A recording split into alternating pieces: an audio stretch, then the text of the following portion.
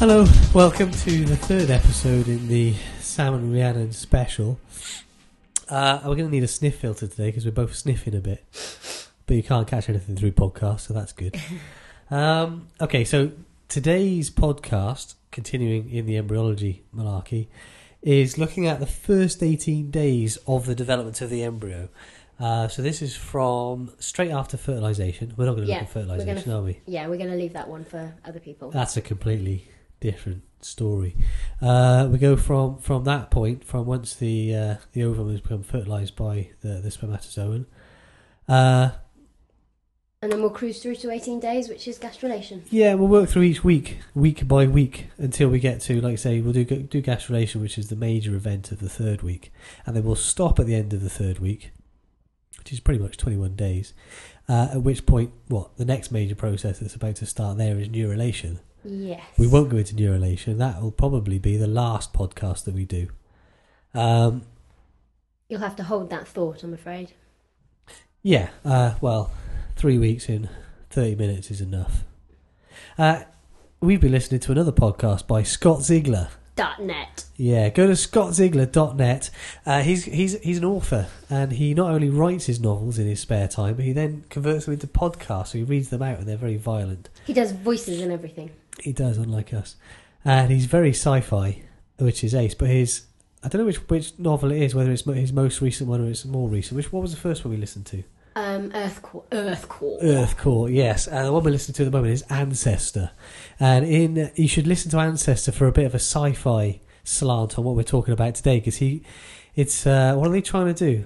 They're trying to, I think they're trying to grow organs. That's right, they're trying to create kind of like cows or something. Yeah, a human-linked organ. Don't want to give it away. Organ development system, which is kind of going to be another animal. But they talk about fertilisation, the zygote, the blastocyst, and implantation, all these exciting, over-the-top experiments about how they can muck about with genetic code, create a viable blastocyst and stuff like that. So if after this podcast, you should go to scottziegler.net, look for Ancestor, and straight in episode 1 he starts talking about the same structures that we're talking about today, but in a real sci-fi, off-the-wall kind of slant. But same processes. Yeah, and if you haven't got rapidly time, sped up. And if you haven't got time to listen to the whole episode, it's actually the stuff that we're interested in starts at minute 26 and about 30 seconds in. Yeah, if you're lazy, but they are really, really good novels. I mean, if you're a sci-fi fan, certainly, and Scott Ziegler, he's just interesting to listen to. He's very, very funny. Yeah, he's scottziegler.net. Be warned, there might be lots and lots of violence. And don't get distracted either from any revision and other things that you have to do. Well, it's good fun. Okay, should we kick off? Yeah. You can do a lot of this today then, Rhiannon. Why? Because you're feeling tired? No, because you just told me I've taught this 4 times already. Okay, well, I'm going to start off. So say we've had fertilisation has taken place, okay? We'll leave that, and what fertilisation leaves us with is a zygote, okay? So we've got this diploid cell that's still within the zona pellucida, something to remember that. It's actually quite a large cell. And then we have cleavage. And cleavage occurs, it's mitotic divisions that take place, okay? And they're quite rapid. So from the original zygote cell, we get to the two-cell stage, and then we go through a few divisions. And what happens is the number of cells increase, but actually the size of the cells decreases because we've still got that zona pellucida around, so it can't actually get any bigger, okay? So, like a barrier. So the structure itself doesn't get any larger, but Correct. we get more cells in there. Correct. What's the zona pellucida? The zona pellucida surrounds the ovum before, and it's actually the barrier that the sperm has to fight its way through to get into to fertilise the egg. Okay? Sure. So we've got cleavage going on, and after actually 3 cell divisions, we've got 8 cells, and what happens here is actually compaction. And that increases the cells' contact with each other, okay? So it's quite an important phase, and the cells, so they compact and they become closer and tighter together. Then we get another cell division, and we reach the morula stage. This is 16 cells. Yeah, and your point about compaction there is important and how tightly linked these cells are, because at this stage it looks like a ball of cells, but these cells are all communicating with each other. Yes. They've all got specific tasks. They're there's a lot of organisation already that we can't see. Yeah, and a lot of it's through gap junctions and things like that. Yeah. So continual communication going on within the cells. So when they get to this 16-cell stage, which happens at about day 3, we call it a morula. Why do we call it a morula? God knows. The word comes from mulberry, so it looks like a bit of a raspberry, looks like a mulberry. Or blackberry, I always think. Blackberry. Yeah. Yeah. It's the ball of cells. Yeah, so that's where the words come from. Okay, so when we get to this stage, we've actually got insides and outsides, haven't we? Yeah. We've got an inner cell mass and an outer cell mass, but all the cells are still called blastomeres. That's important for you to know. Yes, every cell there's a blastomere, but we said that there was already some organisation, and we probably still can't see it, could we? If we were to cut the morula open, each cell would still look the same, Yeah, wouldn't it? that's right, yeah. But like you say, there are inner cells and there are outer cells. Yeah, and the inner cell mass ends up being the tissues of the embryo, and it's called the embryoblast, conveniently. And the outer cell mass ends up being what will form the placenta, and that's called the trophoblast. So in the last podcast, we talked about organisation and morphogenesis.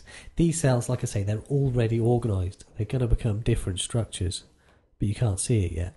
No, so we've got now, we've gone from the morula containing blastomeres, and the cells within the morula have differentiated into these 2-cell masses. And then the inner cells that we called the embryoblast end up producing a lumen or a coelom. Yeah. And that's formed by fluid that the cells produce, and it accumulates. And now we have a blastocele. And this means that the whole ball of cells, still within the zona pellucida, remember that, is now called a blastocyst. So we've got a ball of cells with fluid in the middle. Correct. That cavity is called the blastocele. Correct. The whole thing now is called the blastocyst. We've just changed its name because we can see that it looks a bit different. And we've got some cells within it which are going to become the embryo, and the cells on the outside, which if we were to look at the thing, those cells are going to become the placenta. Correct. One other thing to remember is that the embryoblast cells end up going to one end of the blastocyst. So we have a pole. So there's some polarity. So we're starting to see some Yeah. morphogenesis, really. Yeah. We're starting to see some shape. Correct. Okay, so that all happens at about day 5, I think we're up to. Yeah, sure. Okay, so then our blastocyst has actually been travelling all the way along the fallopian tube. Okay, so the fertilised egg has come all the way along the fallopian tube, and now it's dropped down into the uterus, and we are ready for implantation. At implantation, the zona pellucida that's kept everything together is lost. Okay, the cells that are going to become the placenta, so the trophoblast cells, need to be able to come into contact with the uterine lining. Okay, so we have to lose the zona pellucida. And now remember, I mentioned that the embryoblast was at one pole. Well, the pole is normally the side of the blastocyst that becomes implanted into the uterine lining. So it dives into the uterus, into the uterine epithelium, kind of embryo side first. Yeah, that's right. And that happens. It starts to happen at about day 6. Yeah, so we're getting towards the end of the first week already, so it's taken almost a week. I mean, depending upon where fertilisation has occurred, because it could occur at any point along the fallopian tube, for example, but it takes pretty much a week then for that structure to pass down the fallopian tube and to reach the uterus, and all that time it's changing, it's developing. Yeah, that's exactly right. So at the end of the first week then, the really important thing that happens is that the cells of the trophoblast meet the cells of the uterine epithelium, and what happens then? We get implantation. Is that where you're going? Yeah, sure. So we get the decidual reaction. Decidualization. Yes, excellent. The decidua is what the lining of the uterus is called, and there's a process called decidualization, which is what has to happen to the uterine lining to enable the trophoblast cells to invade or to penetrate it. Okay, there's a lot of molecules that are sort of involved in this, but we're not going to go into it, I think. No, sure. So this is important because the blastocyst is going to implant into the uterine wall, so it's going to become connected to the mother's uterus, but also we're going to see the start of the formation of the placenta. Is that my phone ringing? Yeah, you're going to get it? No. Okay. So we'll all ignore that. So we've had deciduralization, and then what happens? So now, are we getting up to the stage where we're in week 2? Yeah, so this is the start of the second week. Okay. Well, what happens in this week? If we remember that we have an embryoblast and a trophoblast, we'll just concentrate on the trophoblast. That's going to become the placenta. And what happens to this layer of cells? They become 2 layers of cells. On the outside, you get the syncytial trophoblast, and on the inside, you get the cytotrophoblast. Okay? It's just how we name the cells. Okay, so they're going to go on to develop. Well, can we just mention syncytial trophoblast, because we're getting to some quite long words now. So how do we get the word syncytial trophoblast? Well, trophoblast, we've already talked about. Those are the cells on the outer wall of the blastocyst. Syncytium, well, a syncytium is where you have a group of cells which were separate cells. Their cell wall then starts to break down, so they start to become almost one big cell, but it's multinuclear. It's got lots of nuclei in this. That's a syncytium. So a syncytial trophoblast then, that's those trophoblast cells undergoing that process. The cells of the trophoblast, which are passing into the uterine epithelium, lose their cell wall and start to become one big cell mass, syncytial trophoblast. The cells of the trophoblast that don't do that remain cell-like. We call them the cytotrophoblast cells. Excellent description. Thank you very much. Thank you. Right, so where are we going now? Well, should we talk about what happens to the embryoblast? So yeah. The cells that are going to become the embryo, exactly the same stage. Okay, so this is happening simultaneously. So as the trophoblast is differentiating into the 2 layers, the embryoblast is also differentiating. Conveniently, also into 2 layers. One is called the epiblast, and one is called the hyperblast. Why are they called different things? Hypo below, epi above. Yeah, that'll like do. Epiblast, hypoblast. Okay, so those 2 layers of cells are also going to differentiate further. But what we have now is a bilaminar embryonic disc. Okay, so we've got the epiblast and the hyperblast. So those 2 layers form this bilaminar embryonic disc. So these are still the cells. These are the only cells that are actually going to form the embryo proper. All of the other cells we've been talking about are going to form the supporting structures. Yeah. And depending on which textbook you read, it's probably the cells of the epiblast, really, which are actually going to form the structures of the embryo itself. Cells of the hyperblast likely get displaced. We'll talk about that later, though. So the other key structure that forms in that week, then, because in the second week we start to really not just get implantation of the blastocyst into the uterine wall, but we also start to get cavities forming. One cavity is fairly common to most people is the amniotic cavity, and the amniotic cavity starts to form within the second week.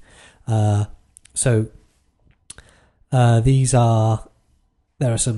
more differentiation going on from the cells kind of at the embryoblast end of the blastocele. Cells start to differentiate, become amnioblasts. The amnioblasts secrete amniotic fluid And create the cavity. Yeah, and form a bit of a space. So we start to get the amniotic cavity, which we know later in gestation is going to completely surround the developing fetus. Excellent. So can I just say, at this point of development, we've got the amniotic cavity and we've still got the blastocele. Yes, because the blastocele is going to become other things. Yes. Okay, so our blastocele, like I mentioned before, what actually happens now in this area is that cells from the hyperblast, remember that layer of cells from the hyperblast form a membrane. It's called the exocelomic membrane, okay, and this is actually lining the blastocele cavity. And now this cavity lined with this exocelomic membrane is called the exocelomic cavity, which is going to form what? It does get a bit complicated, doesn't it? It gets a bit messy, but essentially this cavity that's forming is going to become the yolk sac. And that changes its name as well. So we go exocelomic cavity, we go primitive yolk sac, and then secondary yolk sac or definitive yolk sac. And essentially it's all the same space, but we keep changing its name because that's what we like to do. Have an image in front of you when we're looking at this, I think, is the best way. Yeah, it's good to refer to the textbooks. I think the easy way to describe it is if we have a ball of cells, the blastocyst, with the embryo cells at one end, Then at the embryo end, we get a new space, which is the amniotic cavity, and in the blastocoele space, the other side of the cells of the embryo, we start to get the development of the yolk sac, basically. Yeah, and also during this whole stage, the ball of cells that's developing is becoming more and more implanted into the lining of the uterine wall as well. It's getting deeper and deeper. So they're happening simultaneously. And the developing placenta, the syncytia trophoblast and what have you, that's getting bigger and bigger and invading more and more of the uterine epithelium. It can get bigger because the cytotrophoblast cells are actually continually dividing and adding to the syncytia trophoblast. Yes. Yeah, and it's getting deeper and deeper into the stroma. Excellent. So then, going back now to the development of the placenta, we're reaching the syncytia trophoblast cells, and actually these cells collectively are called, and the area that they occupy are collectively called the syncytium. Yeah. Okay, so what happens now in this multinucleate mesh of cells is we start to get vacuoles appearing. And these vacuoles end up merging and become larger and larger and end up being called lacunae. So this stage of development is called the lacuna stage. And why are these vacuoles and lacuna important, Samuel? Because they're going to merge with the maternal sinusoids, so the blood vessels from the mother within the uterine stroma, and the mother's blood is then going to leak into the vacuoles, and we're going to form the maternal part of the placenta. Yes, we are establishing the uteroplacental circulation. I always like, in some of the textbooks it says that when they break down the endothelial lining of the maternal capillaries, the vacuoles and lacunae become flooded with maternal blood. Flooded, yes. And you often hear the term the reservoir of maternal blood, into which the I don't want to talk in too much detail, but in which the embryonic, the fetal parts of the circulation extend into. Sounds all a little bit Scott Sigler for me. Yeah. So we're really starting to see the formation of the uteroplacental circulation. Remember that up till this point, the structure as a whole has been getting bigger and bigger, but the cells that are going to form the embryo, the bit that was the embryoblast is now the epiblast and the hypoblast, it really hasn't gotten any bigger. Still very small. Yeah, it's 2 or 3 millimetres across. It's absolutely tiny. So the cells there are supported by the structures of a blastocyst. There's no external support from the mother yet. And as the tissue gets bigger, it's going to need support from the maternal circulation. So that's going to form later, but this is the start of it. And by the end of the second week, the blastocyst is completely implanted, completely embedded within the stroma and behind the uterine epithelium. The epithelium closes back over it with a bit of a fibrin coagulum, so a little bit of a clot that kind of forms over the surface. And the whole thing becomes completely embedded within the uterine stroma. Actually, there are a couple of important points then at the end of the second week, which is what we're getting towards. One, as the blastocyst becomes completely embedded within the uterus and the uterus surface closes over it, there can be, that blood clot can fall away and there can be a little bit of a bleed. So there's a clot, some of the blood vessels might be involved. So a woman can experience a small bleed, usually, sometimes, a couple of weeks after fertilization. Now let's think about this. Fertilization occurs a couple of weeks after the last menstrual period, and then this bleed, this fibrin coagulum, could form a couple of weeks after fertilization. So that makes it 4 weeks after the date of the last menstrual period. So this means that a woman could experience a bleed at the date she's expecting her menstrual period, right? So that'll lead to a bit of confusion.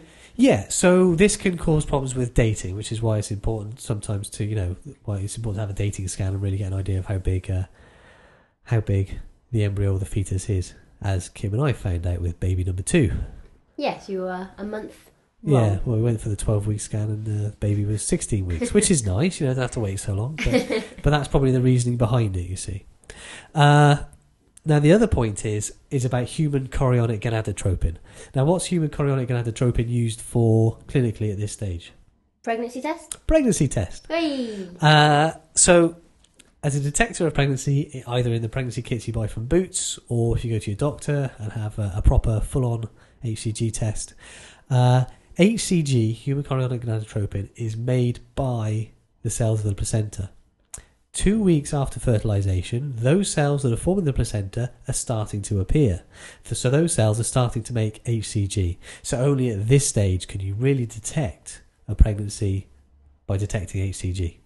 Okay, Yeah. so it's an important point, 2 weeks after fertilization. Definitely. Yeah. Now, if we get back to the developing embryo and its extra embryonic structures, at this stage it is getting nicely complicated. So at this stage, we've got complete implantation and 2 cavities. Yeah, we've got the amniotic cavity above the embryo, and we've got the yolk sac beneath the embryo. Okay. Now, around all of that, we start to get another cavity forming, and there's a very good reason for this, honest. Hooray. So, you get an extra embryonic coelom starts to form. So let's just say that a cavity starts to form all around these other 2 cavities and around the embryo. So that cavity is forming between those structures and the developing placenta, right? Okay. And that cavity starts off as lots of little cavities, and as usual, they all join up and you get a big cavity. And the embryo remains connected to the developing placental tissues by a stalk. What's that stalk going to become? Umbilical cord. Exactly. So by this other cavity forming, we've separated all those structures of the embryo and some of those extra embryonic structures from the placenta, with the development of this extra coelomic cavity forming. Okay? Okay, so now we've got fully embedded with a developing placenta and 3 cavities. So we've got the amniotic cavity above the bilaminar disc and the yolk sac below it, and then all of that is surrounded by what we're calling the chorionic cavity. Chorionic's a great word. Yeah. Pops up in embryology and all sorts of animals. Chorionic cavity, and then the connecting stalk, which will become the umbilical. Okay. Yeah, so that's gonna hold the umbilical vessels and that sort of thing. Right. Well, that's the end of week 2. So we've done 2 weeks, Great. which feels good. I read somewhere that they call week 2 the week of 2. So in week 2, the trophoblast divides into the syncytio trophoblast and the cytotrophoblast. The embryoblast divides into the epiblast and the hyperblast. Then we get the 2 cavities forming, the embryonic cavity and the yolk cavity. And then right at the end, we get this whole chorionic cavity around the 2. I like that. Yeah. I hadn't heard that before. I know, it's A good. week of 2s. Yeah, that's good. That's got to help you remember it. Week 3 is simpler. Nah. I think it's simpler. Well, there's one major event in week 3, and it's a very important event. And that's gastrulation. And gastrulation it's when the embryo itself really starts to kick off development. And essentially, in gastrulation, we go from 2 layers, epiblast and hyperblast, to 3 layers. Disc. Yeah, bilaminar disc to trilaminar disc. And it's those 3 germ layers that are going to go on and give rise to every cell in the fetus and the adult body. I know it probably isn't really contentious anymore, but you might read this slightly differently in different textbooks. But the epiblast is going to form the 3 layers. It's going to form the ectoderm, the endoderm, and the mesoderm. And you may well have heard of ectoderm, endoderm, and mesoderm before. I wonder if Scott Sickler's going to get onto that in one of his later episodes of Ancestor. I haven't got that far yet. I can tell you probably not. Okay. And the hyperblast is going to form the extra embryonic endoderm. And the clue's in the word there. The hyperblast cells are going to form cells outside the embryo, extra embryonic cells. So it's the epiblast that's really going to form the 3 layers: ectoderm, endoderm, mesoderm. And ectoderm, endoderm, and mesoderm are going to form all of the cells of the actual embryo, fetus, adult, etc. Okay? That's the process of gastrulation. Gastrulation occurs, again, this is a great example of organisation and morphogenesis. So when we look at the epiblast, it looks like, a flat sheet of cells. It's not perfectly circular, it's kind of oval in shape. So maybe it's got a head end, maybe it's got a tail end. You can't really tell which is which. The cells definitely know where they are. They know what's coming up. And that organisation is followed by morphogenesis, where we start to see a primitive streak and a primitive node.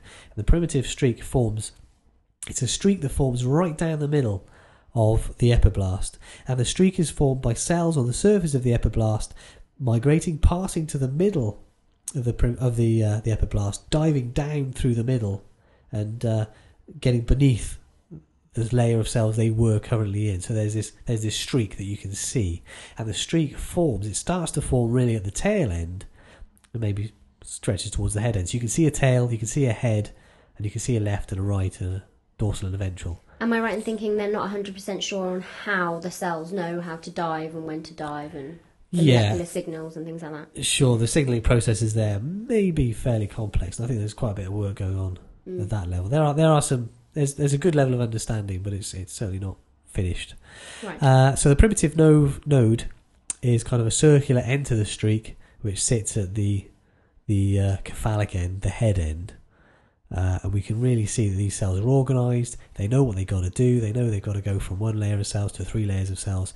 And as they migrate, they're going to differentiate. So once they've become part of the ectoderm, endoderm or mesoderm, they are already down a line of differentiation. They've chosen a pathway. And it's not very easy for those cells to go backwards. Okay. Another couple of points. So the epiblast is starting to form these 3 layers. At the mouth end, there's a buccopharyngeal membrane. And at the tail end, the anus end, there's a cloacal membrane. Oh, you said it before. I thought you were going to ask me which one was which. Sorry. And these are tightly adherent ectoderm and endoderm cells. Yeah, they don't have a mesoderm. That's right. And that's going to be important when we look at the gut tube, which will be the next podcast, because these are going to form the mouth and the anus. So remember those exist. Buccopharyngeal membrane and cloacal membrane. Okay, so ectoderm, endoderm and mesoderm, what are they going to form, Rhiannon?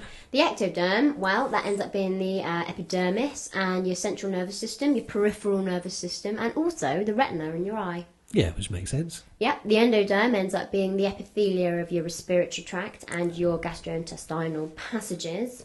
Also, you have glandular cells that are associated with organs like your liver and your pancreas. So, all the stuff we're going to look at in the next podcast, the GI tract and its development, pretty much all of those cells come from the endoderm layer.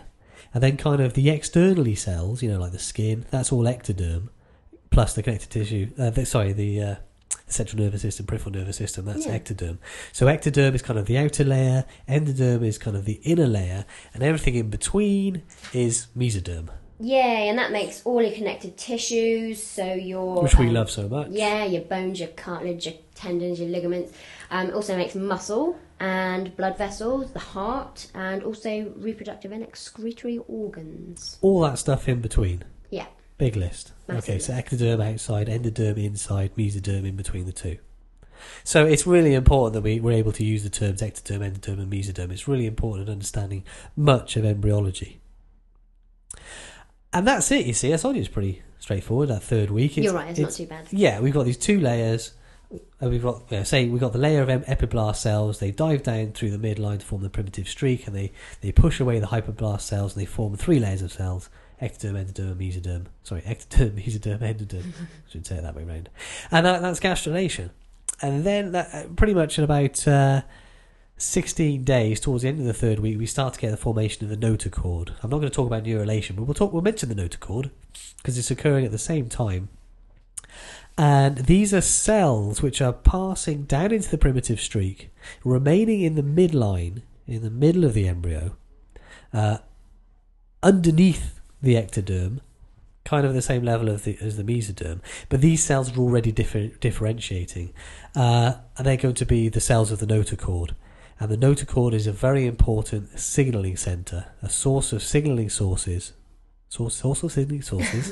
a source of important signals which is going to control development of structures in the midline and in that region.